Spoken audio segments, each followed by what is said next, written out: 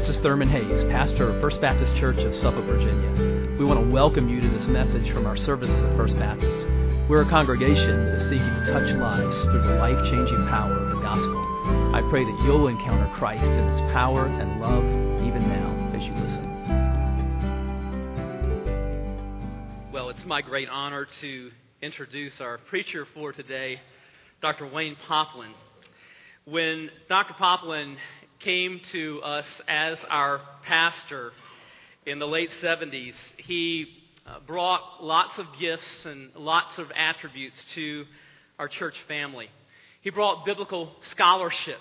He had studied undergraduate at Wake Forest University and then both his master's and doctorate at New Orleans Seminary with a special focus in the Old Testament. And so he brought a tremendous knowledge of God's Word, but more than that, he brought the gift of being able to communicate that to our church family. You know, I took some preaching courses in seminary that were a great help to me, but none more so than the homiletics course that I took at First Baptist Church every Sunday as a teenager, sitting under Dr. Poplin and hearing him expound the text and make it open up so that we could see the riches of God's Word through expositional preaching and the way that he would explain the text and illustrate the text. When God called me to preach, I already had a great model. I had already had a great class because of my pastor. He brought youth and fun to our church. I was talking with Wayne and Brenda earlier today, and they were both just right at 30 or so when they came. Their son Jared was 18 months old. Their daughter Melody was going to be born during their time here. And, you know, I remember his great preaching and everything, but I also remember things like playing volleyball with him. And I remember the first conversation that I ever had when I felt like God was calling me to preach and sitting in his study and talking with him. I remember the time that he spent with our youth group and teaching us the Beatitudes, and I still have the notes from those sessions. They were so meaningful, and just the youth and the fun that they brought here was so great. And I'll share with you one story. And I was talking with a friend of mine, Frank Goldsmith, the other day. And Frank was my age. He was a teenager when Wayne was here as pastor. And so Frank was working part-time here on our building and grounds team. And, of course, Frank's dad was sort of the head of the building and grounds here.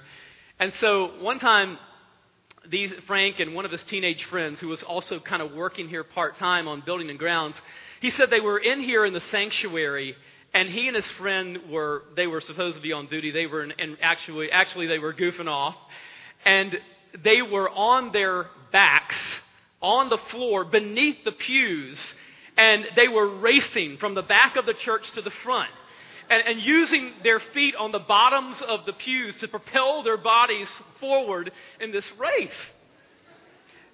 And the new pastor walks in. And he says, "What are you doing?" Sternly. And Frank is just thinking, he's going to go get my dad. You know, I am in massive trouble.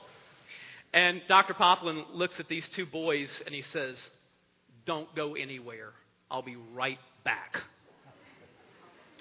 He reappeared a few minutes later in the sanctuary with jeans and a sweatshirt and said, "Let's race." Wayne, we won't ask you to do any back racing today, but we'll ask you to do that other thing that you excelled at. Come preach the word. Let's welcome Dr. Wayne Poplin. Thank you, buddy.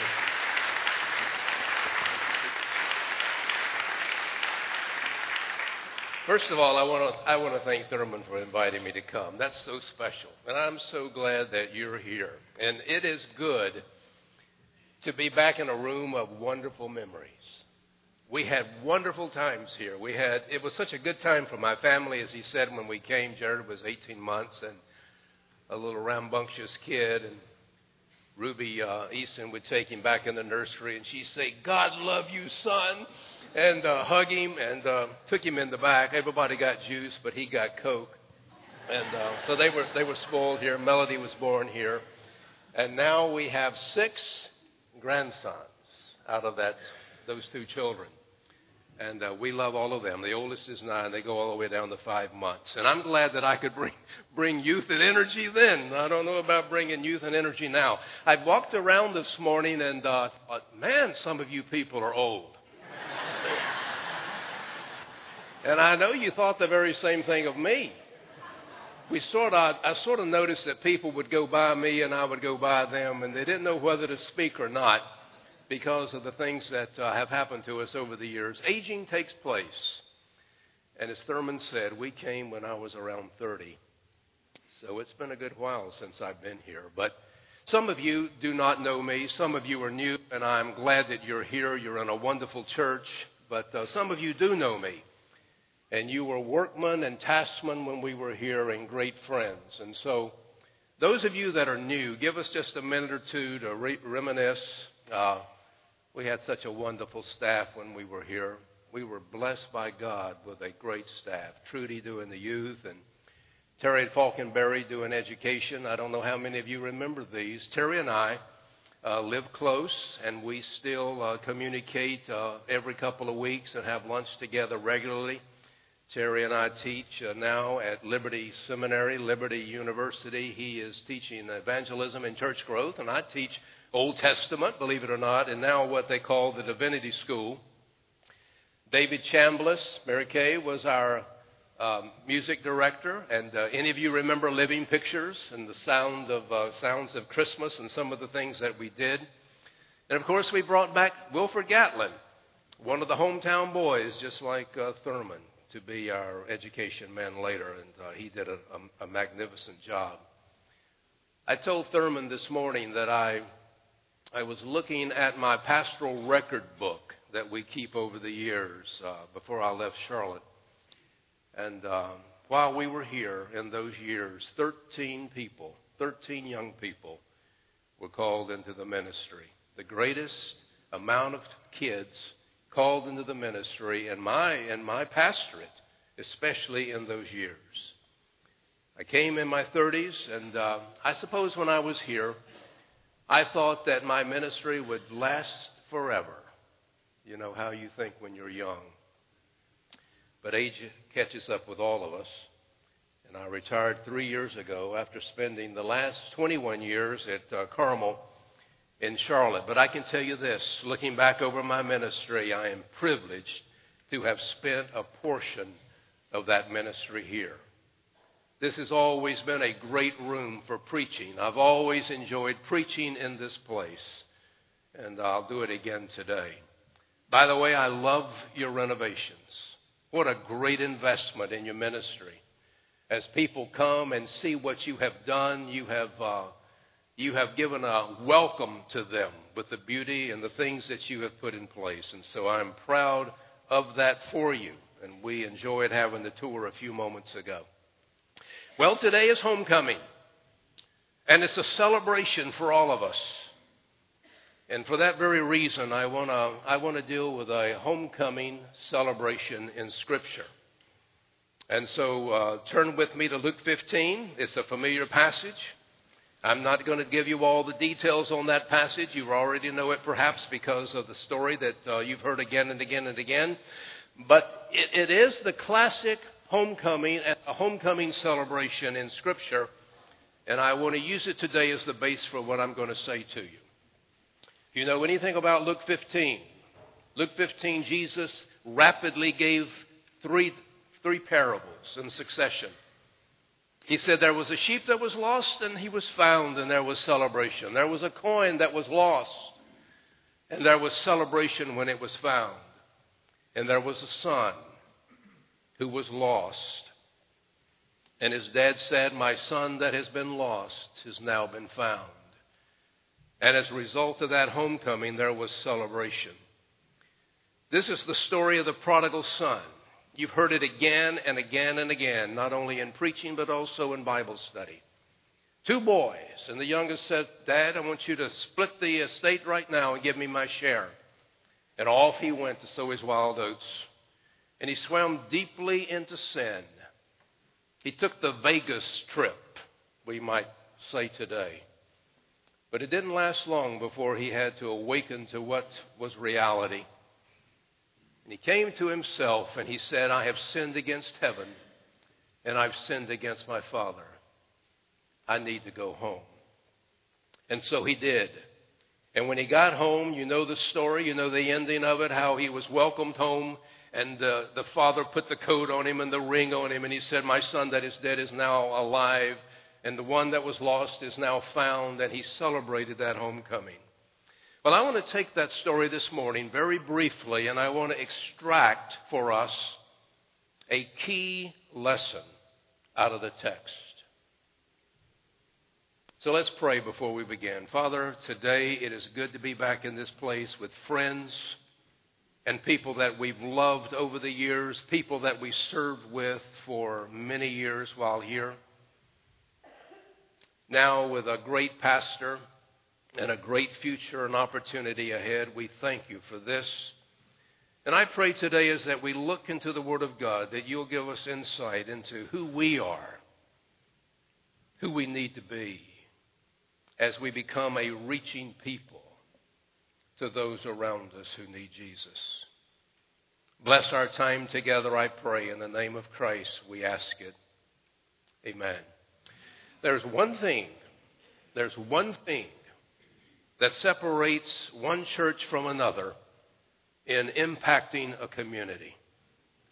The church that has that one thing will impact the community far greater than the church that doesn't.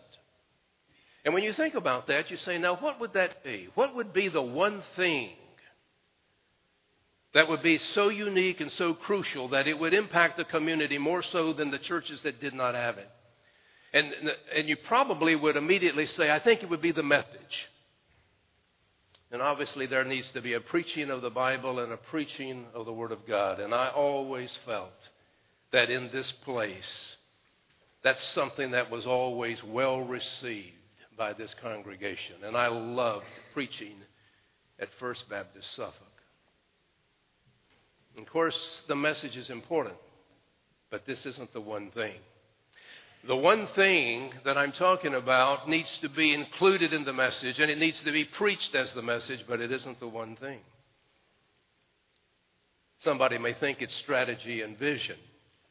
Well, we've done a number on that recently, haven't we? Every church I went into, it was always, what's your logo, what's your purpose statement? And we've labored hard on that to communicate to people who might come or look at us, this is who we are and this is what we're about. So would the one thing be the vision? Would it be the strategy? No, it is not the one thing, but that strategy should incorporate this. Maybe it's the leadership. How far are you going to go without good leadership? Not only in the pastorate, but also in the lay. But it isn't the leadership. But the leadership ought to exhibit this one thing. It ought to demonstrate this one thing. Maybe it's resources. Resources not only of building and money, but also spiritual gifts. But it isn't resources that's the one thing. Maybe it's the community that's here. Maybe it's the body of Christ. Maybe it's what we call in Greek the koinonia. It's the fellowship of believers. How important and significant is that? But that is not the one thing. The one thing is seen in this parable.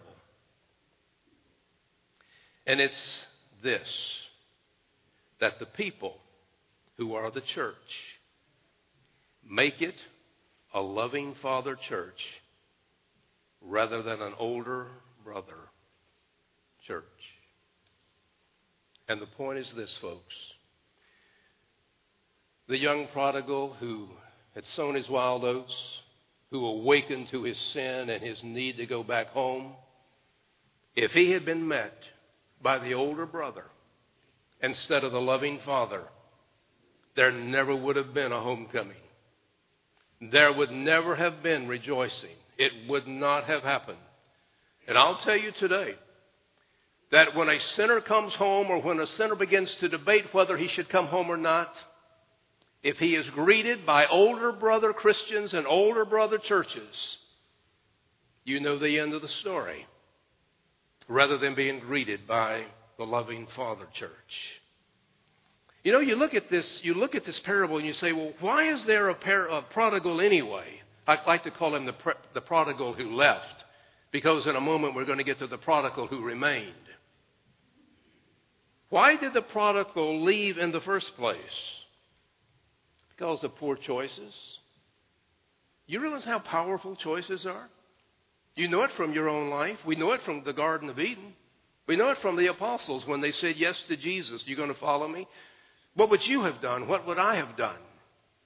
The choices we make are so significant. You can be raised in the same home, the same way, by the same two parents, and you know from your own experiences, looking at your own family, how important and powerful choices are. He made a choice. And as the Bible told us not to do, he leaned to his own understanding. And he was duped. And our ancestors have been duped ever since the Garden of Eden. God is not good. God is withholding something from you. He's not compassionate. He's not giving you his best. He was duped at that very point. And he began to believe that the pleasure of sin was greater than what the Father offered. And I will tell you, there is a world of people like that out there. There's a world of people like that around us. And you know them. And I know them. And in fact, we probably have been one of them. We made bad choices. Everyone in this room has made a bad choice. Every one of us has been duped. Every one of us has leaned to our own understanding. We, at some point in our lives, have been prodigals. And he left. But I think one of the great parts of the parable is that he came to his senses. He realized that what he believed would make him happy didn't. And he found out that people use you. When you've got money, they will stick around as friends, and when you run out of money, they will spit you out and they will leave you to rot. They will use you. They will take advantage of you. And he learned that things don't always go as planned. There are economic downturns. You lose jobs. You get bad health. Things go sour. And you might want to saddle up to one of these guys and say, how's it working out for you? And it wasn't working out for him at all. And when he lowered himself to go work with the pig, and when he wanted some of the slop that he saw the pigs eating, he realized how desperate he was. And the Bible said he came to his senses. And I want to tell you something. People are around us, all around us, are coming to their senses all the time. You know why?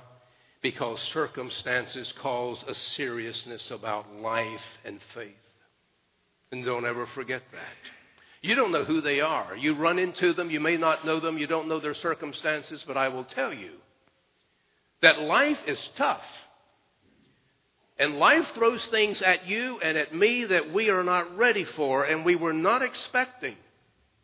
And it will make you get serious about faith and get serious about life and say, what is my purpose here? And don't ever underestimate the fact that the Holy Spirit of God is convicting people all the time. Jesus said the Spirit is going to come, and when he comes, I'm leaving, so he's going to hold up a standard of righteousness. And he's going to convict the world of sin.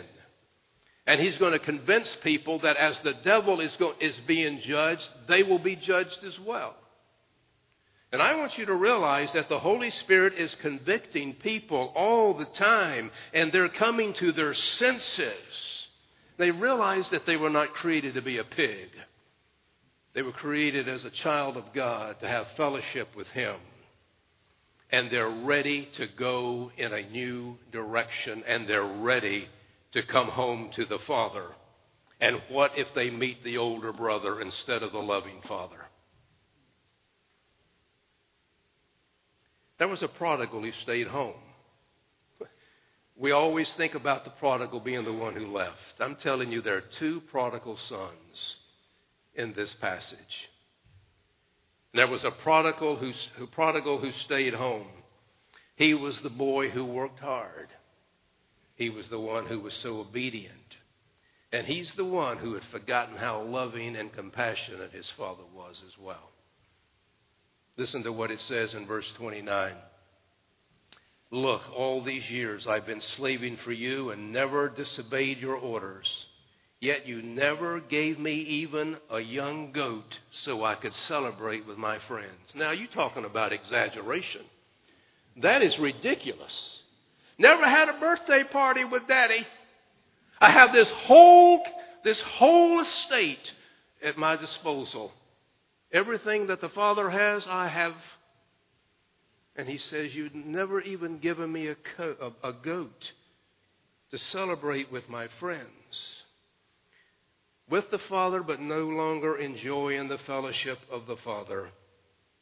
And he had also lost compassion for prodigals. You know, this is a scary part for me because I can see myself here so many times, saved by grace, and having lost sight of it. And I'll tell you something about this guy. This doesn't happen to a new convert who is kicking and screaming in excitement over the grace that's just touched his life. This happens to the Christian who's been in the pew for a long time, who stood in the pulpit for years. And you've worked hard for the Lord, and you've been obedient. You've been trying to be the good boy. And all of a sudden, you begin to lose the sense of what really happened in your life. And that a God who had no responsibility to save you loved you enough to do it. And it happened by grace. And I look at this boy, and it was no longer what the dad and the father had done for him. It's now what I'm doing for him. And he's come to the point where he says, I deserve this. I've been good. I deserve this. I'm the good son. Which meant the one that left isn't. And he had lost all compassion for him. He made his bed, let him lie in it. And it's so easy to get to that point where we resent it if the Father gives love to those that haven't done as much as we've done. Been with the Father all those years, and he had failed to become like him. And so many times I've thought to myself, that's exactly who you are many times. You've been with the Father, but are you really like the Father? He didn't want the prodigal to come home. Turn the lights off. Prodigal doesn't deserve this. Isn't it interesting that the firstborn of God sometimes resent the nextborn coming to him? And if he had met this brother first, the prodigal that left, again, I don't think there would have been a celebration. I don't think there would have been a homecoming. I think the older brother would have shamed him, scolded him, and said, how dare you show back up here again? I read this parable, and it really isn't about two boys, and I don't know their names, and Jesus didn't tell their names. It's really about me. It can really be about you. Because we all have a tendency to be prodigals. And we all have a tendency, once we come to the Lord, after a period of time, to begin to forget about grace. We begin to think about what we've done and our deserving it and our works. And we become like the older brother. Do you know why Jesus told this parable? Do you know the answer to that? It's all the way back in the first few verses when the Pharisees were saying, you know what Jesus is doing, who claims to be revealing God to us? You know what he's doing?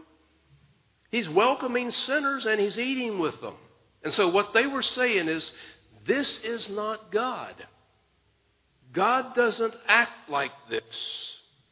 And Jesus told 3 parables in succession to say to them, oh, you don't think this is what God would do? Yes, he judges sin, but he's the loving Father who welcomes that which is lost. And so he said, let me tell you about the sheep. Let me tell you about the coin. Let me tell you about the son. This is who Jesus is, and this is who God is. I always get amused at people who talk about, do you understand that people hate Christians and they love Jesus? And I'm thinking, what have we done to the gospel? What have we done to the celebration? Sometimes when the prodigal shows up in my life, and he shows up in yours, and he comes with his disgusting sin and his poor choices when he should have known better, I feel the older brother attitude rise in me. And I'm guilty. Or when he shows up at church and he takes your seat. I've had this happen. I know what's going on here, folks. I've had this happen in church. He's got my seat. Do you know that I sit here every Sunday? What happens? What happens when the guy who made bad choices, and to the glory of God, he comes to his senses under conviction and he says, I've got to go home. I've got to find the Lord. I've got to make it right with my Father. What happens when he does come? And he takes your seat and he takes your parking place. There's an older brother that rises up in us, and we look at him in disgust and scorn and say, how dare him? And folks, when this guy showed up, he didn't have it all together. He didn't have a Bible, and he probably was dressed very questionably. But who welcomes the prodigal? The older brother or the loving Father? And you know that determines the rest of the story. I am so glad that First Baptist has always had those who demonstrated the love of the Father. Aren't you? And you're going to continue to do it. And you're going to build your ministry. Listen, build your ministry around forgiveness and joy. And it isn't just one celebration and one homecoming. When you do that, and when you and I are loving fathers in our attitude, and we make that the attitude of the church, you celebrate one homecoming after the other. I'm back to the one ingredient. Yes, sir, message is significant and it's powerful, and the gospel better be preached and the gospel better be explained. And you need vision, and you need strategy, and you need resources. You need leadership. But I'm telling you, the one key thing that will separate any church from another and will be used of God to impact the community the most, it is when that church and when those people who make up that church have the attitude of the loving Father. And they understand that they have been graced. And they never walk away from that. And they never enter into the discussion with themselves that I deserve this. And I've been the good boy and they're the bad people. And when they come, I don't treat them as the older brother. I treat them as the loving Father. A prodigal will never feel at home in an older brother church. And he will never, ever feel comfortable around us when we have that kind of attitude. Remember what Paul said to us. He said, you and I are ambassadors for Christ. And He is the loving Father. And He is making His appeal through us to them. Come and be reconciled to the Father. And He doesn't need me to have the older brother attitude. He needs me to reveal the attitude that He has toward everyone who wants to come and know Him and to have fellowship with Him. That's the key thing. That's the homecoming of Scripture. And it's got a great lesson for us as the people of God. Let's pray. Father,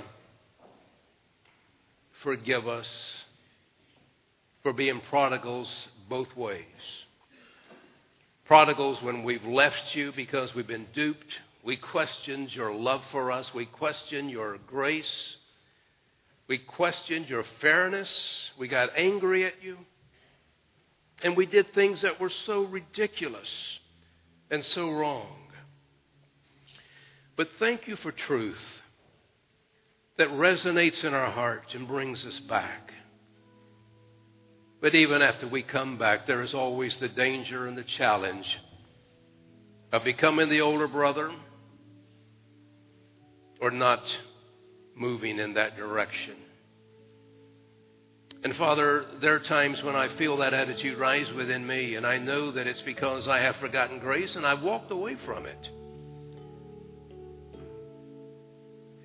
And as a person graced, I want You to grace others as well.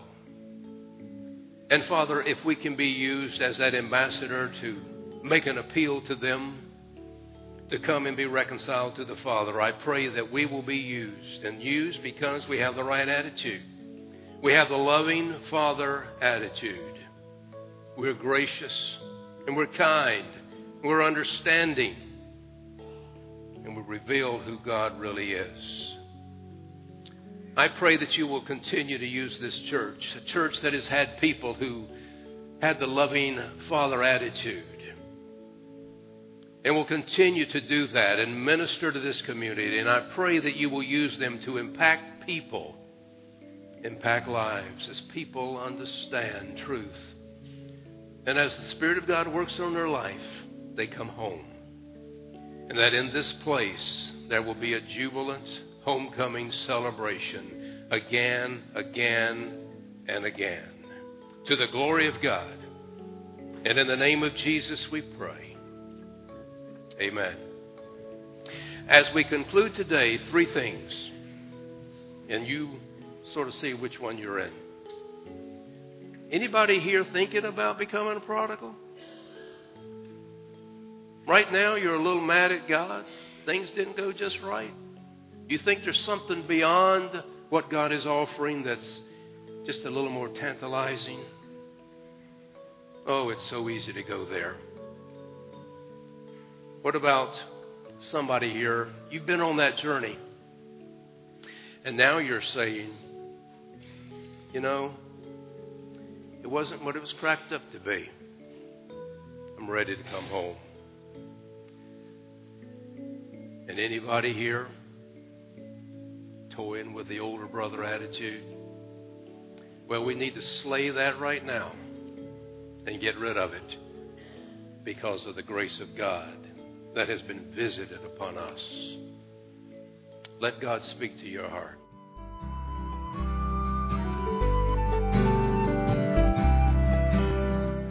I hope you've been blessed by this message.